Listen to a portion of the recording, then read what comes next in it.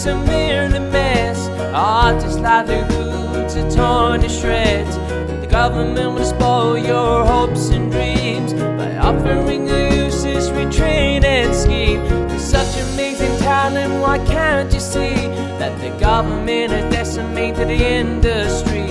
And now the years of hard work can be thrown away, and people who don't care, well, they will say, just get a real job.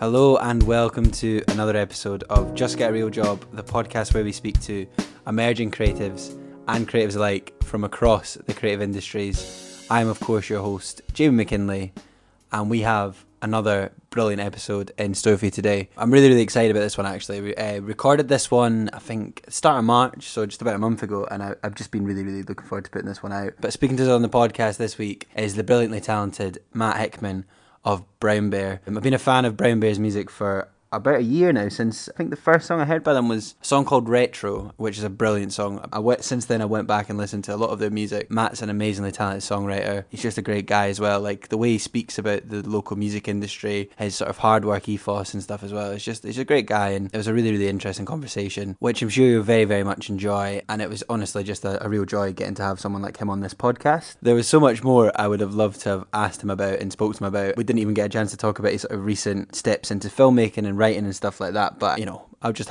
gives me an excuse to ask him back on the podcast again in the future. I just also want to say before I get into this week's episode as well, massive shout out to everyone who's been listening to last week's episode. We had some really nice feedback on it. It was amazing to sort of do an episode that sort of talked about mental health so much, and Pav and Molly were just amazing guests. So if you haven't listened to last week's episode, please go back, check that one out, as well as our other episodes. This is episode 74, which is quite frankly wild. I cannot believe how many episodes of this we'd done in the last sort of 15 months, but there's some brilliant conversations. We've had some really talented people on, and just as Matt's obviously part of the Scottish music scene and Brown Bear a big part of that, I just wanted to plug a couple of episodes in particular that people might enjoy if they'd just come across this podcast. Recently, about 2 months ago, we had Zach from a brilliant band called Dictator on, and that's a really good episode. And we'd also had Fiona Lydell from Geffergeist on last year, so if you're into the sort of local music scene in particular, they're two really good episodes to go and check out from our back catalogue. But thank you as always for the continued support. I'm really excited for you to hear this week's episode, so I'll stop rambling on, and here is Matt Hickman, aka Brown Bear, on episode 74 of Just Get a Real Job. Enjoy.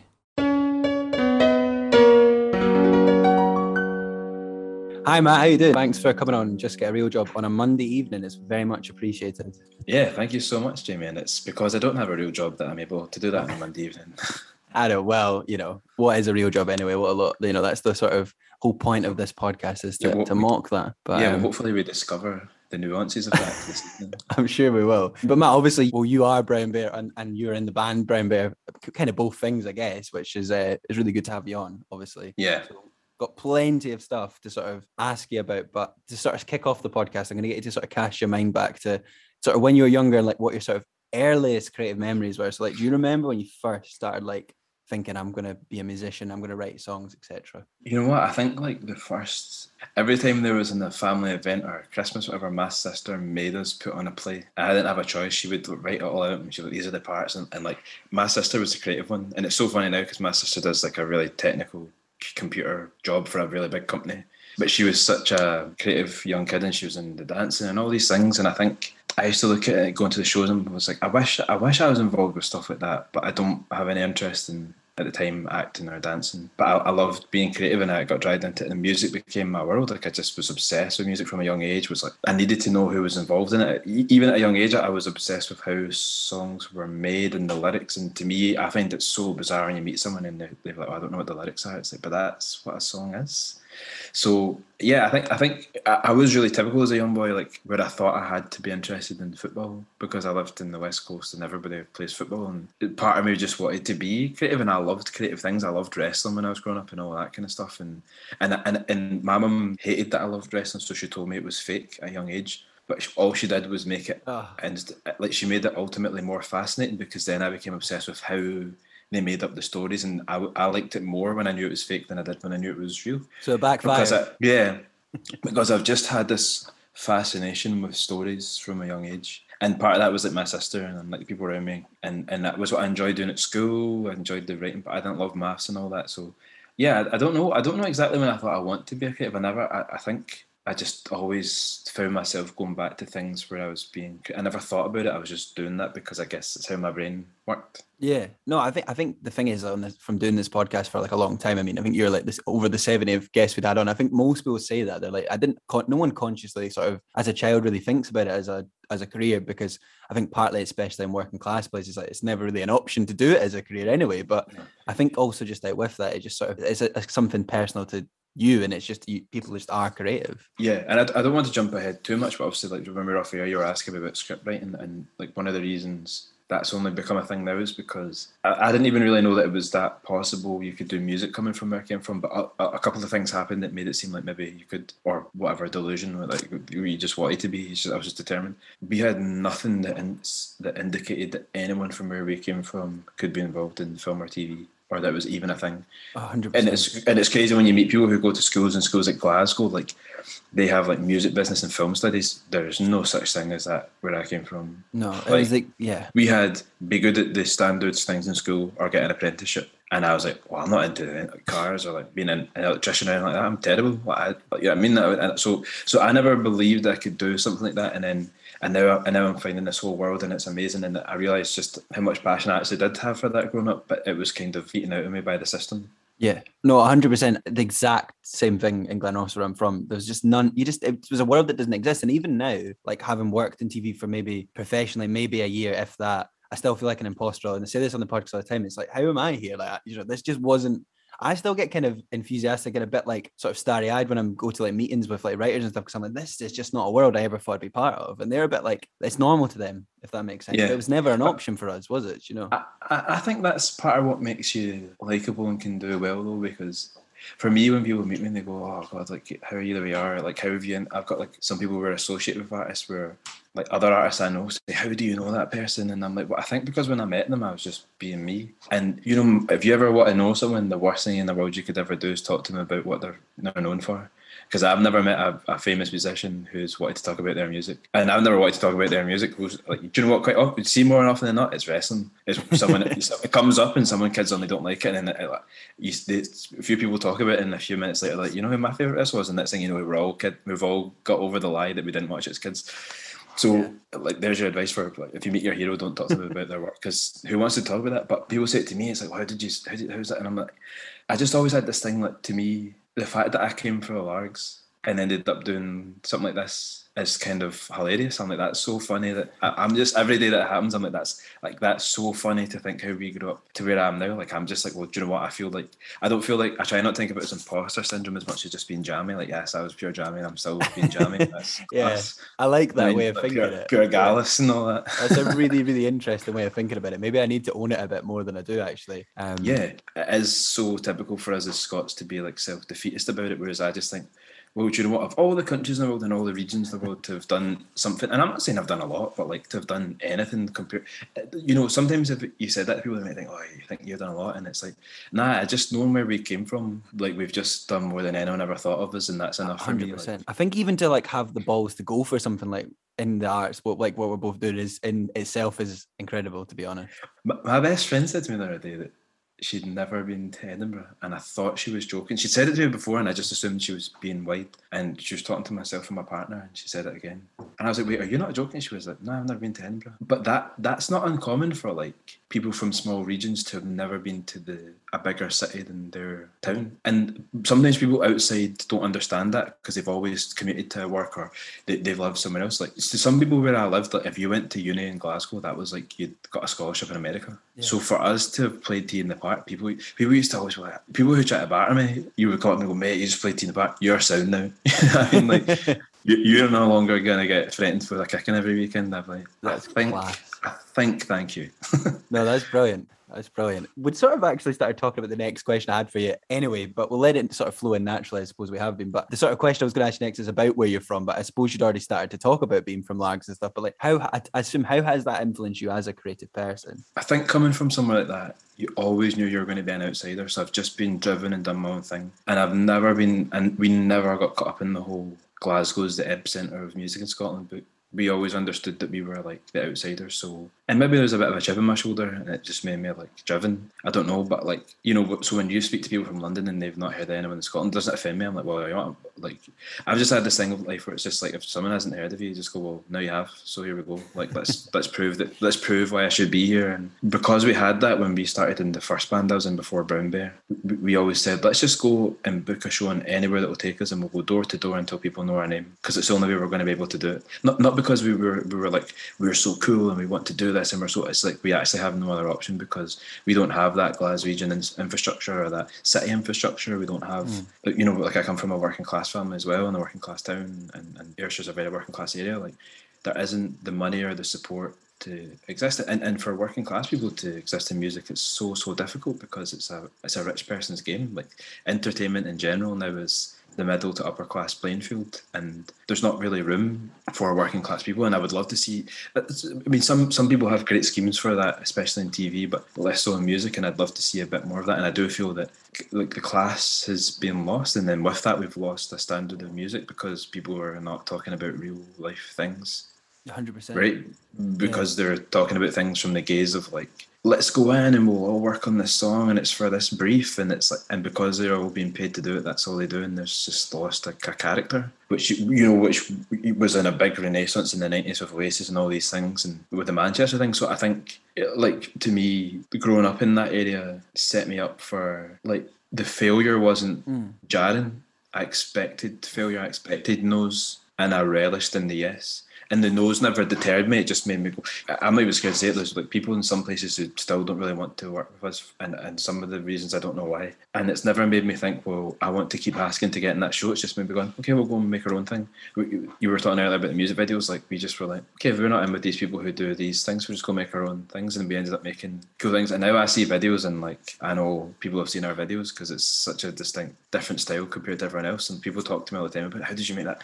You know, I get messages all of a sudden, how did you make that video? Who did you work with? And I'm like, oh, we made it. And they're like, oh, no way. Like, so I think as hard as it was not having that infrastructure, it did give us like the fight, I guess, to be like, well, you know what, like, we're not going to take no as an answer. We're going to just go and keep kicking doors down and doing it our own way. Yeah, no, that's a brilliant answer. And it's we had Zach from the band Dictator on a few weeks ago, and he was sort of talking about similar things. They're obviously from Livingston, the band, and like they were talking about a similar thing of not having that infrastructure in place and having to really do it themselves. And it's exactly the same as what you're saying, really. And I think that happens everywhere. I'm always saying to people when they ask me, how'd you get into TV? I'm always like, well, the front door's here. But you can't really get in the front door, so you have to like find a window around it. But it's a bit of a cliche, but you know, you have to like sneak around and find a way in. It's like how you will get in the building, but you might have to break a few windows and like crawl through or whatever. But it's so true. And you probably know that horrible thing where people go, well, Glenrothes is pretty near Edinburgh, like it can't be that hard. But it's a world away. What, to me,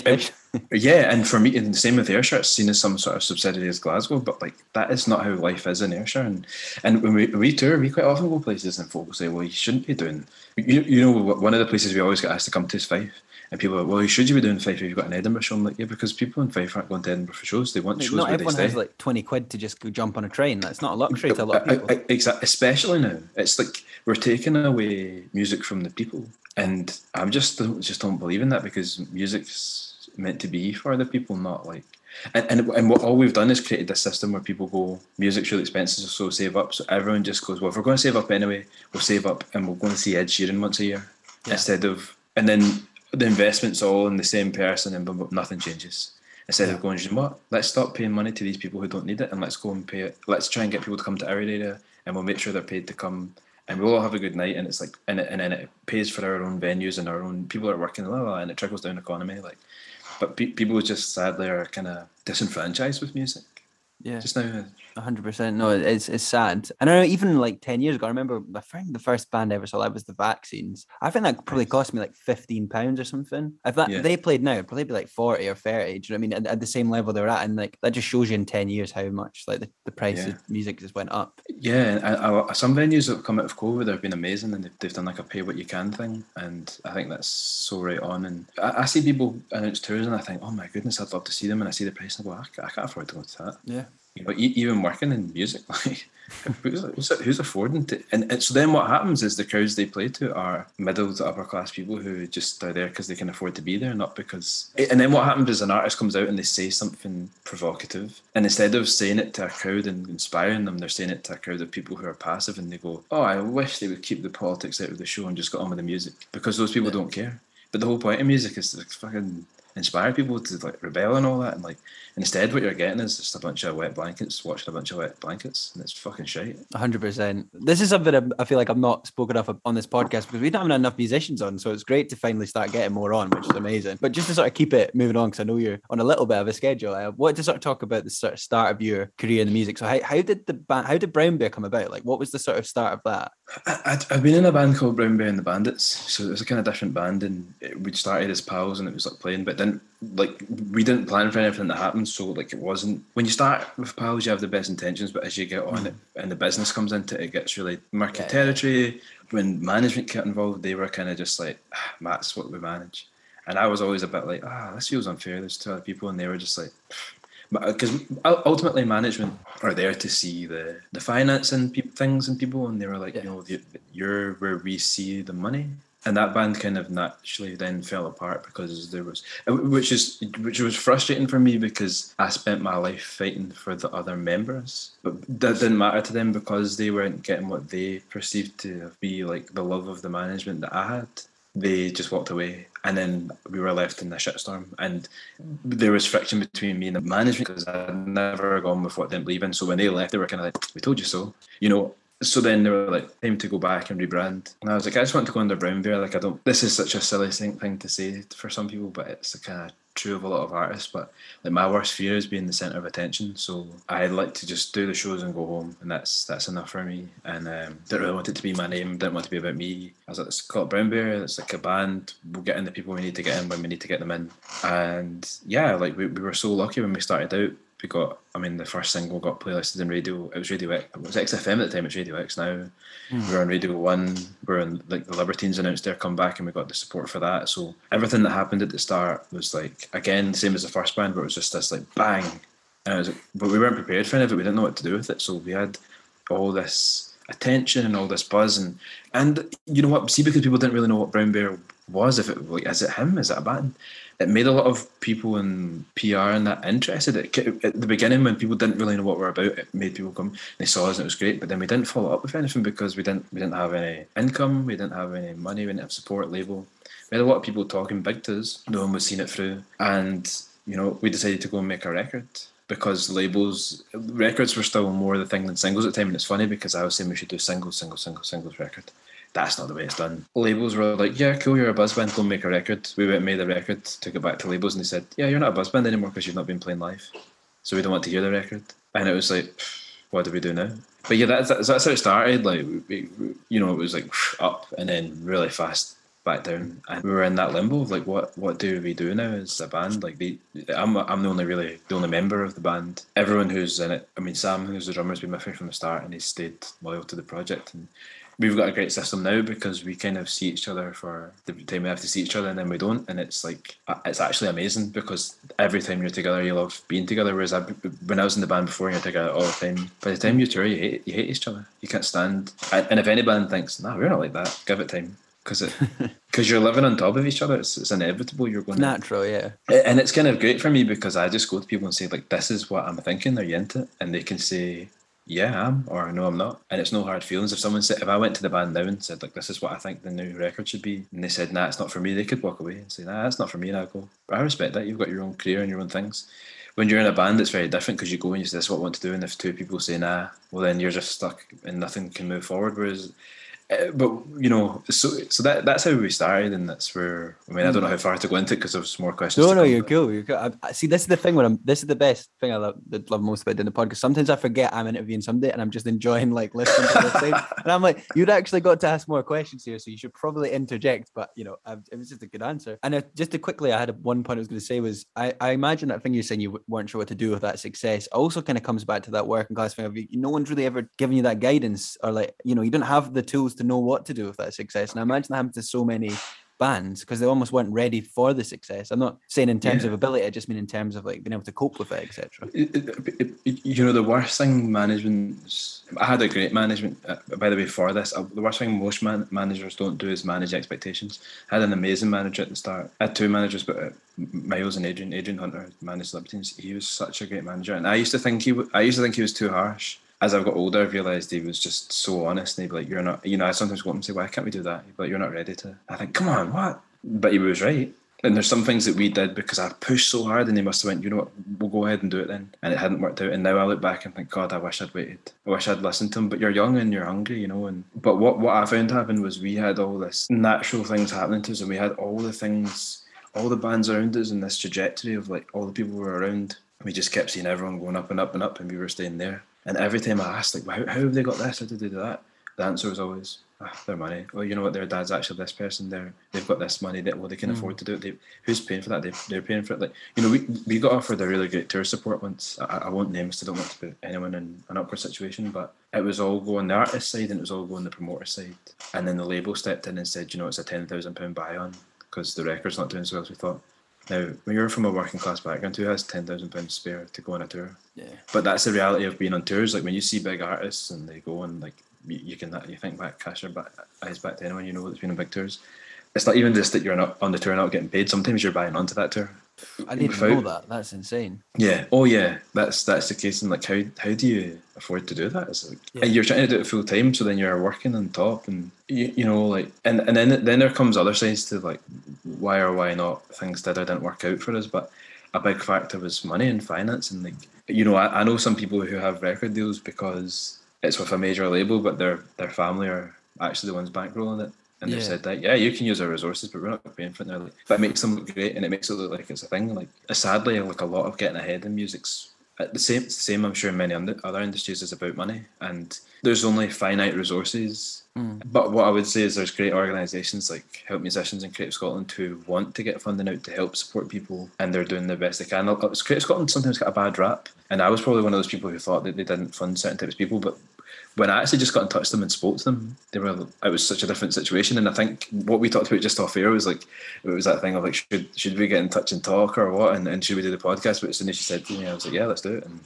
I think people do that with Creative Scotland. They think, nah, they wouldn't fund me, and they don't apply. Yeah. And then they say they never fund people like me in Creative Scotland. They're thinking, but you didn't apply, right? So like, if you don't speak to them and don't ask them and don't apply, you'll never get the funding. They never know you're there. Yeah. 100%. Yeah. And whenever I've spoken to them, it's always been really welcoming and really positive.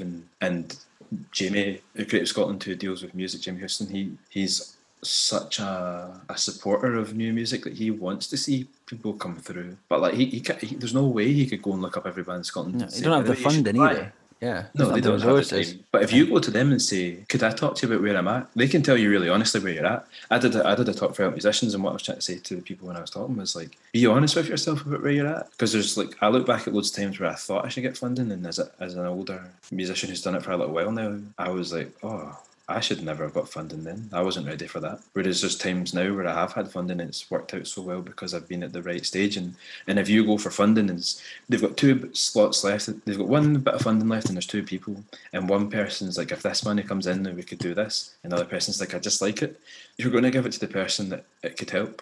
So it's like being honest with yourself. And that's a hard thing to be, I think, is honest with yourself about where you really are at. But once you are, it really helps you move forward because you can take pragmatic steps in doing that. No, it's fair. I think that applies to all parts of the creative industry. I think it's great for people to hear that. So thanks for sharing that as well. I'm going to quickly ask you, like, what it was like sort of going on a big European tour at that age. Like, that must have been pretty amazing at the time as well. Yeah, it was class. Like, it was just, do you know what, man? It was just a whirlwind, wasn't it? Like, I think we just were like walking about like starstruck the whole time. We'd never been in a tour bus before, and we were sharing a tour bus with the Circa Waves, who were just like, they were just wild because I think they wanted to prove they were rock and roll or something. And I've said them to interviews, like, we were with this really tame Scottish band. It's like come on, boys, simmer down, because you wouldn't be saying that. Like, they're really nice guys, but they wanted to ham up how rock and roll they were, and it was like, come on, like, just be sound. I mean, but yeah, it was really cool because they let us share the bus with them. And Kieran's just such a talent, man. Like, he's such a great writer and such a nice guy. And their drummer at the time wasn't the drummer now. The guy that was the drum tech for them is the drummer now. He was there as a tech for them at that point. And their drummer on that tour was really wild, and I think maybe led to his I don't know if that was the set. I don't know, but I always guessed that maybe some of the things that happened were what led to him going. And obviously, like being in the Libertines like tour is just crazy. And there was a reunion for them, so there was, you know, we were getting off the bus at like Amsterdam, and there was queues of people from like who'd come over from Japan because they thought, well, this might be the only time we get to see them. And like, I mean, it was honestly like some places you go if the Libertines are with Peter, it is like Peter mania. Like I can't. I mean, I've supported a lot of acts, been out of acts. I've seen a lot of people see someone and go, "Oh my goodness, that was the person." But I mean, it was like they're fanatics. So I don't know if it was just an amazing learning curve, and like we learned a lot about etiquette and buses and etiquette and tour. I'm a real learner, and actually after that tour, I got asked back to work on their tour. Because I was always like, how does this work? How does that? I just like to know, and I chat to people. Hiya. And me, when I worked on tours, I honestly think this is the thing that kept me on tours. When I first worked for them, they said like, your job is just to like really help anyone that needs help. And I would just walk up to people and I would say, do you need anything? And then they go, I don't know. And I'd be like, so I'd start thinking, oh gosh, maybe I have to fill in the blank. And I go, do you want a bottle of water or something? And then this would be like a tech guy, and he'd be like, no one's ever asked me that before. And I'd be like, I'll get you that. So then, and this is the thing, man, I learned like, the crew is what makes this world go round. So then the crew love me. So like what usually happens in the tours, you have the crew and then you have like a management, and they kind of never interact, and then there's a band and the crew have their own hierarchy, and there's maybe that someone speaks to them. I was like the one person that like the management liked, the band liked, the crew liked, everyone like, hey Matt, and I'd be like, hey, and then they'd be like, because I was, and I just thought that was what I was supposed to do. I was just grew up and I was always told to be polite. People would say, oh, could you help with this thing? And then the security boys were like, here, let us teach you how security works. And then the next thing, I had a walkie-talkie and I was doing different jobs, and then before I knew it, I was like everybody's assistant, and I was like, everyone was like, who's this wee Scottish guy that's running working hard as a folk? Like, who the fuck did they employ him? When I came off that tour, like I learned so much about what I expected from my own setup and how to speak to people at different levels, and I made a lot of great contacts, and I got asked to tour manage Kyle Faulkner after that from The View. Amazing. So then I went from working as an assistant to it was kind of like as a tech driver at first, and it proceeded up to being the tour manager on that tour. And and this was great for me because this was during that period where we'd made that album and no one wanted to hear it, and I was like, well, what do I do? Because I don't know anything else but music, and I learned so much about the mechanics that I just eventually went, I'm going to release this record myself. I'm not going to sit about and wait for people. I'm going to do it. And I had the confidence and the skills to do it, and I had the kudos, and I knew how to approach people differently, and I knew how to like. And every stage of my career, I think I've learned that. I've learned to say, this is. I also always have had this thing that's like, I was talking to my partner about it today, and I was saying like, if you ever get an offer, it's like, if something comes up, say a ridiculous thing, and then if they agree it, then you know what they're about. And I always do it. I always say like, this much. And sometimes the figure's ludicrous. But then I think, well, if they say no, fine, because I don't want to do it. If they say yes, then I'm getting paid enough to do something I don't want to do. And I think, you know what I mean? It's like, there's no way to lose from that. Yeah. That's really interesting, that like how you're going on tour and how you're like all learning from it as well. It's a really, really interesting like way of looking at it. It's very positive as well. Yeah, I think to come back to the question, like I think, it was like overwhelming or starstruck, but once I settled into it, I think I just thought, I just love this and I want to know more, and I was fascinated again about being around it. But I was mental, like I'd never like slept in a bus before, and like that's class. And before you sleep in a tour bus, the first thing they say is like, right, you have to sleep this way, because then if you sleep this way and the bus stops suddenly or crashes, like you'll break your neck, and then you're sitting in like shaking the whole first night. You can't sleep because you think you're going to die, and like getting to see all these places. I mean, again, like being working class, it's not like we went on holidays. I think like we went on holidays every few years. We could maybe afford to go to like down to England somewhere. We've never really been abroad. Like next thing you know, I'm going like every day. I'm in a new city in this new country I've never been to, and I was like, class. This is incredible. Like this is like being on a wee holiday, but I also get to play a show. But then the shows were the stressful part for me, because they were like 12,000 capacity shows. So we'd gone from like never played in Europe to playing to 12,000 people, and I'm like being sick on stage. Like, oh man, that's incredible. Yeah, I remember seeing the Libertines on at T in the Park, went to the reunion, and it was an amazing thing to see.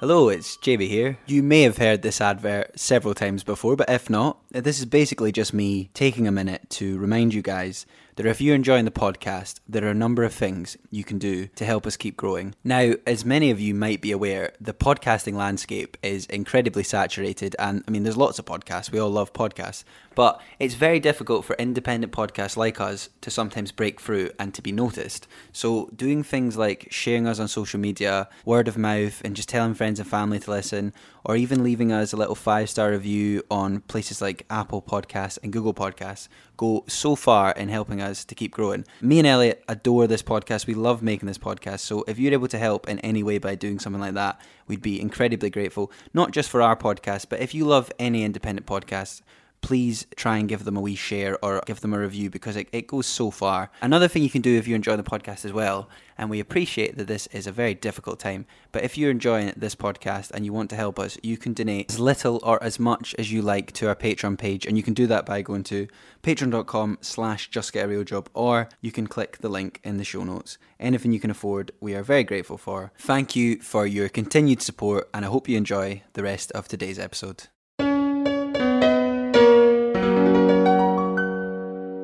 Yeah. Well, you sort of alluded to your album there, but of course I wanted to ask you about the album and about What Is Home and stuff, because I mean it's a great album, and particularly the song of that, like What Is Home, like an amazing song. So how, like, you did that all yourself, so how was that process? Like, yeah, we worked with a producer called Joe McAlinden, and we went up and made most of the album in Argyll, and we'd road tested a lot of those songs, but it was just good to get something down, and like with any album, like it's over a period of time, so you've got these songs and the similar experiences, and then you're trying to piece it all together as a record, and some songs get in, some get lost. What's Home's always found an interesting song because I'd had this idea about it as a song, and there was two sides to it. Like, sometimes when you write, and when you get to the end of writing, you realise, I think I was writing about that. So I went into thinking I was writing a lot about where I was at and maybe like feeling a bit of depression and that, and then I got to the end and I thought, yeah, I was really considering actually what home was like. I'd grown up mixed race in Scotland, like with a black parent and a white parent, and you get to a certain age where you realise, like, what am I here? Like, because people, nobody accepts you as Scottish, really. Like, you spend your whole life having to justify the fact that you are Scottish, and you think, well, then what is my home? Because I've never been to Africa, like I've never been back, so out to the continent, let alone the specific country in which my family originate from. And Scotland very much was home to me, but I didn't feel part of that. So like I'd been thinking a lot about that. We were travelling, we were touring, we were doing a festival in Switzerland. And I had this idea for a song. I was kind of strumming it and I had a bit of words, and I was like, I don't know. And it's a really weird thing, like when you go on tour, because for me, I spend my days maybe doing press and radio and podcasts, and then the band often get shown around where we're going, and they come back and go, you should have seen this site, it was class, and I've just been sitting going, yeah, I'd have loved to have seen it. But the one bit we did get to go to, they took me to a shop because I didn't have the extension plug, because I think it's different in Switzerland to everywhere else in Europe. And when we were walking through the wee mall, or wherever it was in Lucerne, it was like there was a clock, like a Swiss clock shop, and I was like watching the clocks, and I was thinking, and I got back and I was sitting waiting for people waiting to do an interview, so playing the guitar, and I was like, I started picking it in that pattern, like a clock, and I was like, oh my god, this is how I should do it. And I was like, scribbling down, kind of finished the song, and then we went up to go on stage that night. They said, you're actually playing this song. I was like, oh my goodness, if I didn't know that. I didn't know we were headlining this outdoor stage. No one told us this. So I was like, maybe I'll do some songs myself, and I went up and played that song by myself in the break, and you could hear a pin drop. People were like, I thought, wow, there's something in this song, and that became like the song that kind of summed up the album and a lot of the feelings I had. And yeah, I'm really proud of that record because we made it on a budget of nothing, and it was just like myself and the drummer, and then Joe, and then some music, an amazing guitarist called Eric Lindsay came in to play some of the guitar on it, and Stuart as well had come in to do percussion and some bits, I think. So yeah, we really made that on nothing, and it was like, and I still get people talking about it or tweeting about it, or I've just bought it, or Tim Burgess did the listening party for it, and this year, and that's 3 years after it's been out, and it's a great record, man. I genuinely mean that. It's a really great record. So congrats for doing that. I didn't even realize I didn't know you'd done it on no money. So there you go. That speaks for itself. Yeah, there you go. But that's what happens at the start. Like, you don't have money, so you just have to beg, borrow, and steal. And the one thing I would say when people say no money or no budget, it's not that it's free, because people have given money in their time. And if it wasn't for those people's time, we wouldn't have that record. And no matter what our standing are with any of the people involved with any point, like we're always going to appreciate that like their time is the reason we have a record. And I think you'll know, like from like scripts and TV and film, like even when you make a small budget short, it's not really because what the budget's been taken up gone into it, by the time invested in it, you know. Yeah, 100%. Nothing in life's free, and yeah, I've learned that along the way. But yeah, I'm just super proud of it. Like, and when it came and it got pressed, like I was obsessed, and I still am, with vinyl. Like my whole life, I loved physical copies of music, and I collect it. So to have a vinyl that was mine and it was me and I'm on it, I was just like, this is like the proudest moment of my life. Like, it doesn't matter what it does. Yeah. Someone said to me the other day something about like, when you did this for the record, like, did it chart? And I was like, I never even considered. This was nothing for me other than portfolio. I just wanted to get the record out, make it, see what we could do. I don't really give a shit about charting in that, man. No, 100%. The way the chart system works as well, like now you can do bundles and you can put a tape and a CD and a t-shirt and a ticket, and it counts as 5 sales even though you've bought one thing. Yeah. So when people don't get chart places, it's like you've cheated the chart. So it's like, it doesn't mean anything. It's like, what matters is that when you, like someone like yourself coming today and saying like, I love that record, or you know, people have come and said that song really changed the circumstance I was in, or singing that song back to a show, like that's what matters in music, because it's the connection. That's what when we tell the stories, we're trying to, our job as writers is to articulate the human experience that other people can't articulate, and that's why people love it, because they go, you've just articulated something I've been through, and that's made me realise I'm not alone. That's success. That's everything else beautifully put. Yeah, beautifully put. And I start running, I don't know why and I don't know where. All I know is I'm not coming home, and the end is coming. I don't mind, no, I'm not scared. On the road is what I call home. But similarly, like, people say to me, because this podcast is something I do in my spare time, and because I love it, and I love the conversations I get to have with people like yourself, and if even 40 people listen to this and take something away from it, then I'm happy. Like, people always say, how many downloads did you get, blah, blah, and I'm like, I don't really care. I do check. I'm not, I'm human. I do sometimes check and go, oh, that's not very much. Sometimes it's a good week and you're like, oh, that's class, there's been like 200 people or whatever, but I don't really think about it for that. It's the same as you're saying about the charts. It's like, because it's not about that. It's about, is it a good conversation? That's really the main thing that matters. I try to never think about it. I used to get so hung up in that, how many streams, and someone said to me, like, the last single didn't stream well, and I thought, oh no. And someone said, but look at all the video views on all the platforms. People were like, digesting you in a different way. And then I just got to this time and I thought, I don't care. Like, I have been to see people who have 1 million monthly listeners and 10 billion streams, and they've played to a room of 3 people. At TikTok, all those things, it means nothing. It doesn't do anything for you.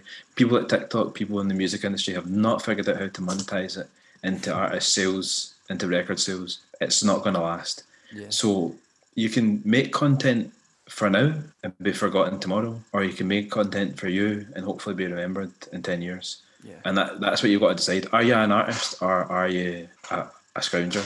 Exactly. And to me, like, I want to be an artist. I want to make things because it means something to me, and hopefully it means something to other people. I don't care about all that other stuff, like, because you know what, we're not on some of the playlists, but we've sold out bigger shows than people who have millions of streams, and it's like, well, it's because we're grafting and we have a connection with our audience that is real. Because I'm me, and I remember meeting someone in Norwich of all places, and I was on a different tour, and they said, oh, are you Brown Bear? And I was like, yeah. And they were like, do you know what I love about you? You just don't give a fuck. You just do what you want when you want, and when you decide you're going to do things. And I was like, but it's not that I'm doing that I'm not doing that. It's just that I have a family and I have friends and I have interests, and I just want to live my life, and I want to enjoy my life, and I want to enjoy my work. And for a period of my life, I hated music. I hated gigs, and I hated being involved in music because I was doing it because I was being told I had to. And I wasn't doing it out of a love of doing it. Whereas now I only do things if I want to do them, and it's maybe a bit selfish, but no, it not selfish at all. It keeps me well. You know what I mean?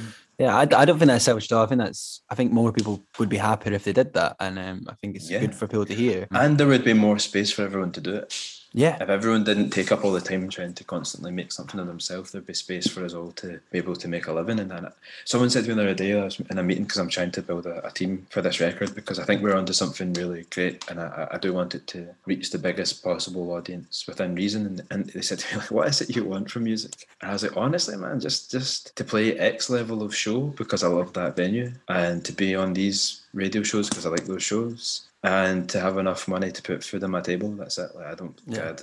That's it, man. I think every musician should have the dignity of having a living wage every year. And 100%. currently, about 90% of professional musicians aren't making a living wage. But then there's about 2% of musicians who are making more money than they'll ever need. And I think of all the businesses in the world where that's wrong, but it's ours. Yeah, I think music is particularly an outlier in that. I think, as I said, there's inequality across the arts and in terms of that, but I think particularly music, from the people I've had on this as well, they'd all said the same thing. But speaking about where you go next and stuff, and like the sort of the team for the new things, like, I mean, the stuff you've been working on, like obviously Retro, which came out, I know that was 2020, but it was sort of a bit of a different sound. What a tune. That was the first song I ever heard of you. That's a great song. And then obviously the new, we'll sort of tie these in, but the new song as well, One More Night. What a great song. And like, what a video as well.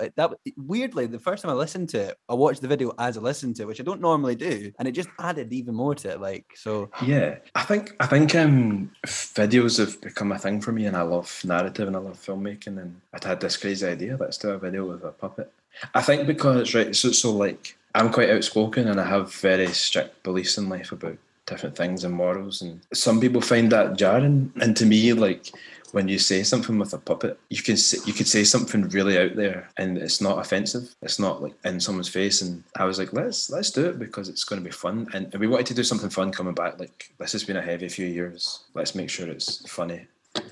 And we worked with an amazing. It was made by Ella Mackay from Nudge Puppets, and Stacey Mitchell. She puppeteered it. She's an incredible puppeteer, and that's she's my partner now as well. But I'm not saying we actually met because of that shoot. So we met on that shoot. That's how we met. And Hannah McMillan directed it, and Laura Buchanan was the DOP, and we had a guy called Jack Darrow, who's an incredible writer and filmmaker. He's actually nominated for a BAFTA first like script kind of award.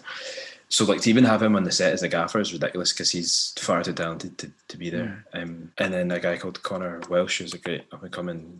Well, he wants to direct that, but he edited. So we just had an amazing team of people who just wanted to make something really cool. And obviously Sabrina Mandula, who you mentioned off air, she's in the band, but she's an actor, and she's just incredible. So it's just all of us getting to do that during lockdown, and we just wanted to create something fun. And it is the best video in a way we've done. And we knew it'd be funny and it's engaging, but it's telling a story. And with all of the things we do, like we love making videos. I love making shorts, and because if essentially our videos are pretty much short films, you know, and they are short films, 100%, yeah. And I love filming, and I've started to work a bit in it, and I'm just trying to find the sweet spot between the two and do it differently, because when I was younger, the bands spoke out and they did things, and there was cool videos, and it was a thing, and now music's just bland, and I feel like I take a lot from film because there's things like even, you know, in Netflix, you don't know who's watched that. You take it for what it is, or the cinema, whatever it is, like, obviously you can look it up. In music, everything's done by numbers, and it's like, you know, and then we stopped taking it as the art, and I was kind of like, let's move away from music and towards film. And, you know, this was during lockdown and we didn't know how long it's going to last. So even though it came out now, but that's what happens with the pandemic. There's a lot of delays. We were kind of like, we need to find ways of engaging people from home. And also it helps, like you said, it helps add the story to it. So then you're like, oh, this is further meaning to this video. And I was really happy with the stuff we got in. Like, we had a bit of commentary on the last 2 years. Like, it's so ridiculous when people say all life matters. I was like, well, what if the guy in the bar has got a human life matters t-shirt, because this guy's a puppet. So he knows there's going to be puppets in this world, and he doesn't like that there's puppets in this world because the world should be for humans. And it's so ridiculous. And it's funny because Jerry, who played the hard man, he's in Scott's Squad and all that. He's not like that at all. He's the most like anti-racist human in the planet. So he was like, I'm in. This is a great way of, and hopefully it's the kind of thing where it's so tongue in cheek that if you maybe had that view, you could laugh and go, yeah, do you know what? Maybe I've been a little bit ridiculous saying stuff like that, and you know what I mean. So we were like, this is a great way to tell the stories we want to tell, but in a fun way. We're not preaching to anyone. We're just this is a bit of a joke, and it's really engaged video. And Brown Bear, the puppet, he's a wee dick, but he's a good laugh, and he's kicked about, and hopefully he comes back. Like, I think you'd. Have you got him with you? I don't know where he is just now. Fair enough. He's here somewhere. Yeah. No, that's classic. You could definitely make a character of him for further songs. Like, there's definitely a lot of potential there, I imagine. Yeah, I reckon, and it's almost amazing for me because, like I said earlier, I hate being the centre of attention. So it's like, if you can go out and do all the rounds, for me, this is. And someone was saying, like, maybe you should just suck it up and do TikTok. And I was like, you know, the only way you'll see TikTok is if he had one and he was off doing skits, and that was nothing to do with me. Like, that's there it. you go. If you ever come about doing an interview or something, you can just send the puppet. There you go, you're sorted. Yeah, that's what I'm going to do. Like, from now on, I'm here because I love this one. But lucky to get you then. Before it's too late. I know we're sort of like cutting it fine for time, so I'm gonna have to. I'll skip a few questions. You know what? It gives me an excuse. Nah, go for it. Nah, let's just go for to get you back on. it. Nah, let's just go for it. People can wait. Come on, we'll do it. Oh well, thank you. Very grateful. Very grateful. Well, I also just quickly wanted to touch on retro as well, because it is a sort of different sound for you guys in the sense that like it's sort of compared to the other record, like it's got a lot of influences of hip hop and soul and stuff that maybe the other record doesn't as much, and like the music video as well. And is very like there's a lot of commentary within that in a kind of funny tongue-in-cheek way as well. Yeah, I think with anyone in music, as you get older, you get more musical. And I have such an honour of writing with an artist called Kitty. I don't know if you've come across her, but if you haven't, check her out. And she's very much in the soul genre and R&B, and that's what I love. And I grew up listening to soul and Motown and Ray Charles and Stevie Wonder and all these people, but I didn't play keys. So the more I was around her, and I started to play a bit of keys. And this sound came naturally, and it was a bittersweet because I'd finally created something where I was like, this is totally me, because it's a songwriter thing. There's a bit of indie, but there's a bit of soul, and I feel like I'm onto this kind of hybrid thing. But some folk around me were kind of like saying things like, oh, you know, and like now your music fits your face. Like now you sound the way you should. Like you didn't really fit in being an indie. And what's quite sad with the indie thing, like when Black Lives Matter and all that came up, again, I don't ever like to tell people's names because like it's their story to tell. But quite a notable indie artist had got in touch with me and said like, man, I hope you're doing well during everything that's going on. But he was like, you know, we always thought you were going to be tipped for really big things, but all of us always thought you'll probably not do it because indie's not for black people. Like indie is not a welcoming genre. They don't want. I mean, look at Radio X. Like their playlists were 100% white last 2 years. Yeah, no, it's really bad. You know, like so it's a hard genre to be in when you're doing something a bit diverse. Someone commented in the other day under One More Night saying like, I don't love it, man. There's no edge, and I just thought like, but I don't know that I've ever claimed to have edge. I don't think that's the kind of artist I don't think I've ever released anything edgy. Like, fuck's sake. Like, but I just wanted to really start making the music I wanted to make. I love the first record and it is where I was, but it's not necessarily what I'd always listened to. And I listened to a lot of hip hop and a lot of soul and a lot of writers, you know, and there's a lot of great writers who have, like Prince, for example, who are black but have transcended genre, and we shouldn't be pigeonholed to one genre, like being black or mixed, whatever. Like that doesn't mean you should make a certain genre, but also I wanted to get in all the genres I did. So I was really proud of Retro for myself, and it was something I thought, God, this is about there. And I was worried releasing it that people would think it sucked. And what happened is it made me realise, like, do you know what? People are actually following me because they're a fan of me as a writer and my own style. And that I was getting so hung up on, like, is it because we're in the indie thing? And I don't think that is.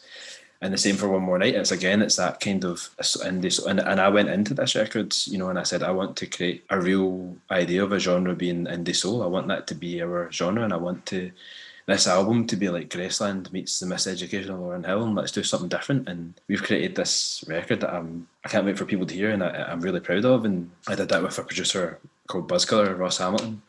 And he just had that shared vision of like, yeah, man, this sounds cool. And I love, you know, there's some bits in the record that sound almost sampled, but what we did is like, I was like, let's play it for real and then sample ourselves. And like, that was the whole thing with Retro. I was like, let's play everything like it's a loop, but it's not. Like, we'll do it for real. So it's like we're creating our own samples, and it's got this real authentic vibe in the way I love to make music, but it's got this feel. And I just, everything I've ever done in my life, I've thought I want to do it differently and do it my way and do something that's unique. And I know that might take a long time. I know people will hear that and they go, I don't know what to do with it because I don't know where to place it. But then hopefully we get the chance to break out a bit and show people, like, you know, there is new music and new styles and hybrids out there that are worth hearing, and it can translate into the mainstream. It can be on radio, but also be appealing to the kind of core music, and it's still very guitar based, or like the main instrument in One More Night's actually a ukulele, and that's the thing that attracts like a ukulele based track, but it sounds like it could be on the radio. And Retro is piano based, and then the next single I think actually might be electric guitar based,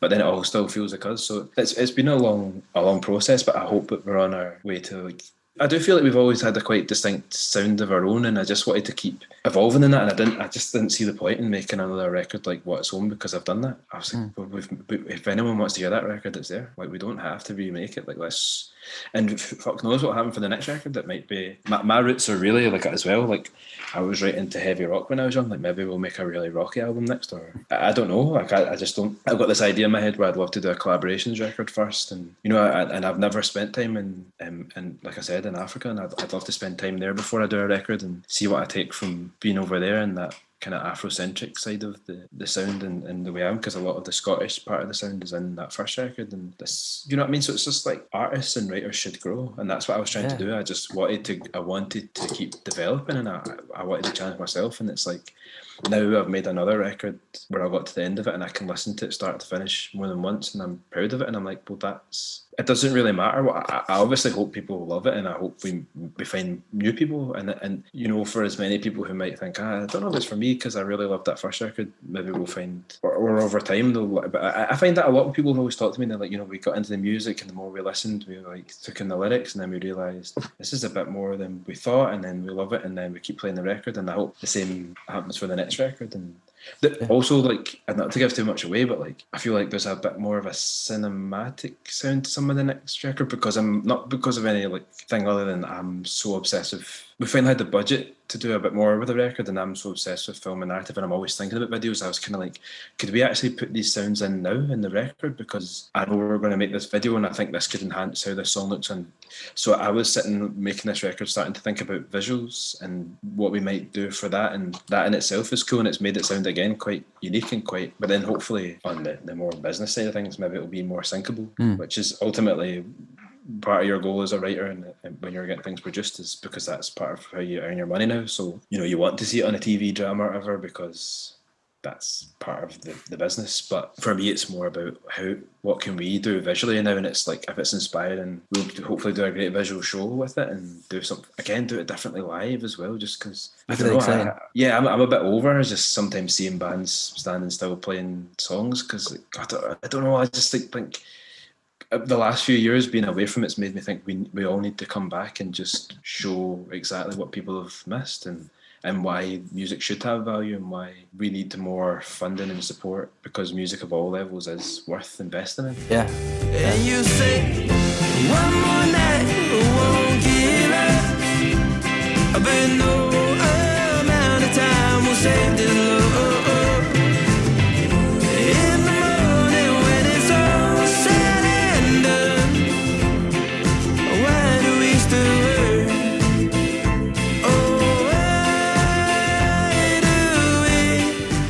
Just some of these answers you're given, I feel like your answers are very thoughtful in a way. Like, you've got so much to say and you've got so much enthusiasm. So in a way, for me as an interview, it's actually almost kind of hard to sometimes, because I don't want to stop you, because I'm like, I really like what you're saying and I don't want to interrupt. Do you know what I mean? So I feel like I've not added a lot, but that I maybe don't need to in some interviews. But to sort of go off onto that, into the next part, I've started to slowly to wrap things up. But you were talking about Motown and soul, which I love as well. But I just wonder, is there like one singer from that genre that you really like, that's really inspired you? I think, gosh, this is hard. The first one was like Michael Jackson as a boy, because maybe like subconsciously, because he looked the most like me as a wee boy, and then I loved the singing and the songs and the Jackson 5 growing up, and seeing them on TV and like Christmas time, and then obviously seeing him going to Michael Jackson, and then understanding that was the same person, and like he was such a huge star, and it was like all those songs and the music with the videos and like the stories and the films, and it was like, oh my, like Michael Jackson was, whatever people think of him now, was like the greatest. And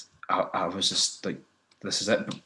But when you get older, you start looking at music and you realise that Quincy Jones produced it, and that led me really back around to Stevie Wonder, and like and then Ray Charles, and then, so to me, like, Ray Charles is one of the pinnacles of music, and it's that first time that he took like all that soul and that almost like human instinct, and you can hear the rawness in his voice, but then he was like singing kind of gospel tunes but with secular lyrics. There's just so much of that, and then Sister Rosetta Tharpe and all these people that like we don't.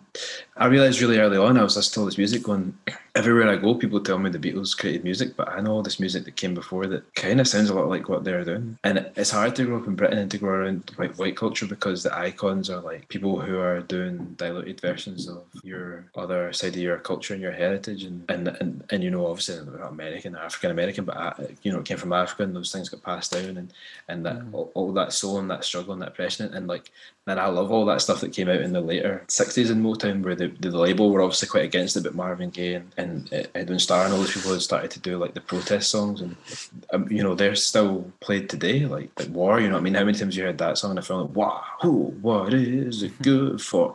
You know what I mean? It's like, yeah, and then from that it became like James Brown and the performance, and I think every step of those people, those artists like Aretha Franklin, all those people, like took little bits from each other and they understood it, and it was they built and it built and it built and all these people built, and then we had just this collection. And it's mad to me that when we talk about songwriters, very often black people aren't mentioned. And I just think, it doesn't come up enough. It's mental. Yeah, and it's crazy to me because black people wrote the greatest songs of all time, and most music derives from black origins, and it's like... Yeah. I think I was listening to an interview with Keith Richards probably a couple of years ago, and obviously the Rolling Stones are inspired by all that soul and like blues music and stuff from the 50s and early 60s and things, and he was talking about, he's like, how of all these people that are my icons, like why are they not talked about like as much as we are, like as the Stones and stuff? And I was like, it's so true. Yeah, and so that I was really like into a lot of stuff because of that, but at the same time I was into like loads of rock music, and Nirvana was one of my first loves. I loved Kurt Cobain, and I never forgot them saying that like they just hated guitar solos, and it's like, just get to the point, 3 minutes, boom, off you go, and like and they just had this angst and this like, and I loved that straight. I just was like straight to the point, and I love that about songs. And like, I'm a songwriter at heart, so like I love Paul Simon and I love,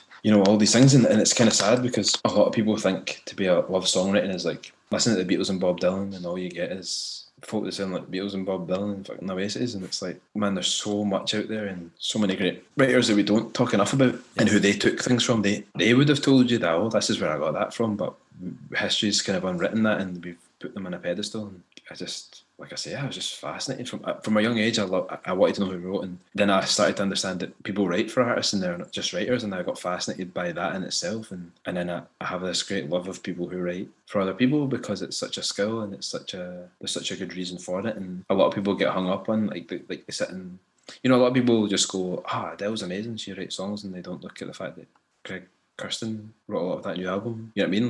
Like he's writing for like Liam Gallagher as well with Dave Grohl, and he writes for like Demi Lovato, but he was also in the band The Byrds, and his own band were amazing. They were kind of folky and different, and he met Dave Grohl because Dave Grohl loved his band, and then he produced a Foo Fighters record, but now he's like writing for Adele, and it's like, it's amazing to like look into those stories and those people. But like the average person goes like, yeah, Adele, she's really great, and it's like, yeah, they never know. They're like, they're hidden behind the scenes. They never know that there's these people who write for these artists. So that's not taken away from the fact that they're co-writers. I'm not saying that they don't write or whatever. I'm not like fucking Damon Albarn saying that Taylor Swift can't write. I'm just saying that, like, you know, and on that argument, like, of course Taylor Swift's a great writer, but also like when you look at the list of the songs that she wrote herself and the list of the songs that she co-wrote, there's a distinct difference in which ones are the hits, and that's okay, like, because she's got an ability. But there's other people who obviously are like, it's like being a director in it. Like, there'll be like directors who get the best out of actors, or there'll be like cinematographers who are great cinematographers, but with a great director they do even better cinematic work. So it's like, that's not to say that these people aren't good, but it's like having the right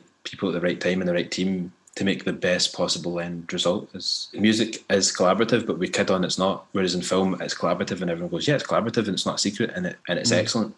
In music, everyone tries to kid on it's an individual thing, and then it suffers for it because people are close themselves off instead of going like, do you know what, if we brought a few more people into this could be the best possible product. Yeah, that's so true. I never thought about that before either. Like, obviously working in TV and film, it is very, very open about being collaborative. Maybe still not enough, but like, it's still very much, you know, It still is relatively quite collaborative. Yeah. Just get a real job.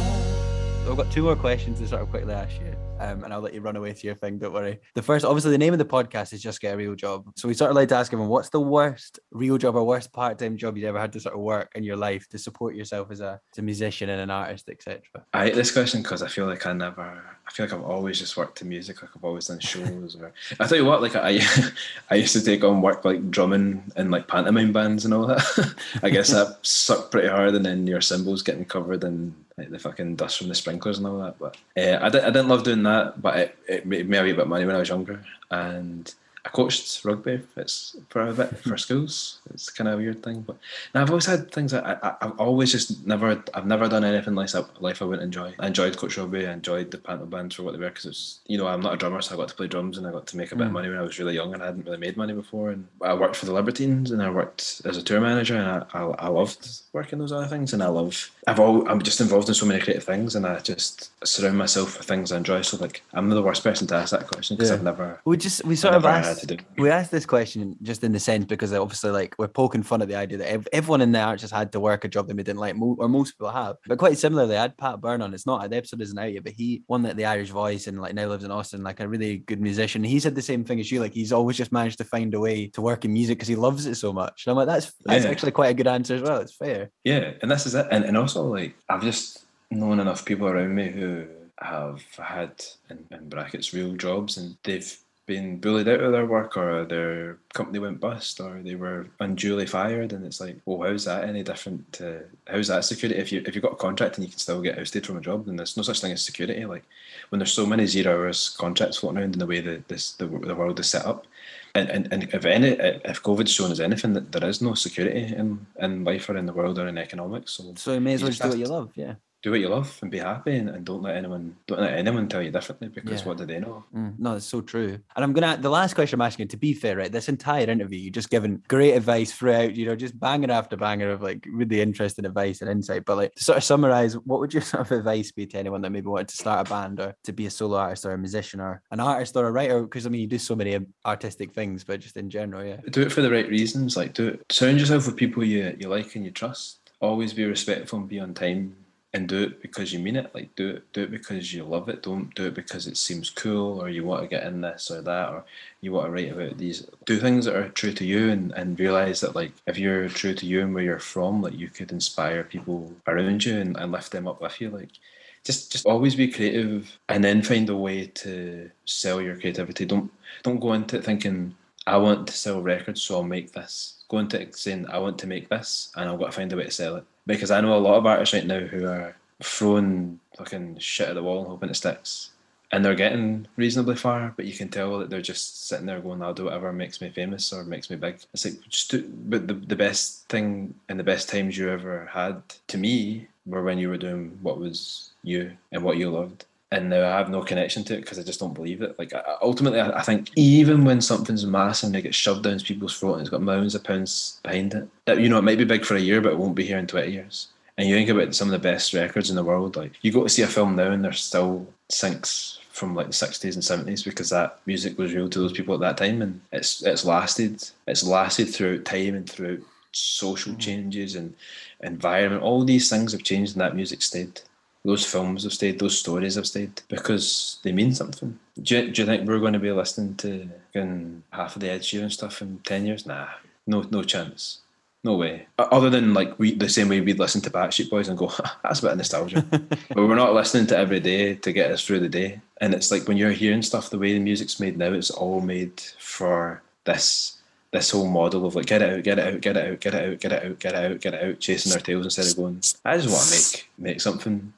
And then in 5 years' time, it's still generating money because people still love it. That's how it should be. Like, especially now when you've got these services that keep the life up. And so, yeah, just always create for you, and then figure out how to sell it to others. Yeah, 100%. Matt, this has been an absolute pleasure, mate. I've loved this conversation. Thank you so much for coming on. And thanks for having me. Thank you so much for having me.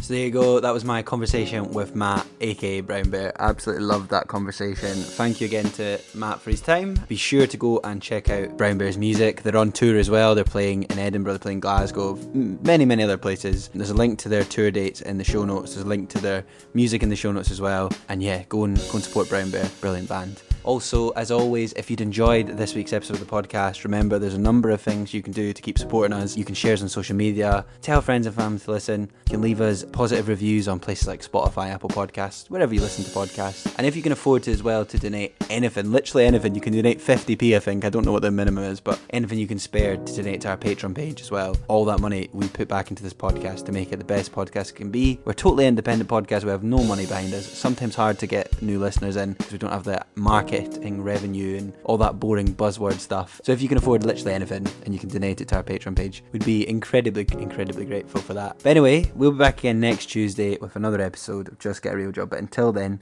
have a lovely week. Just get a real job.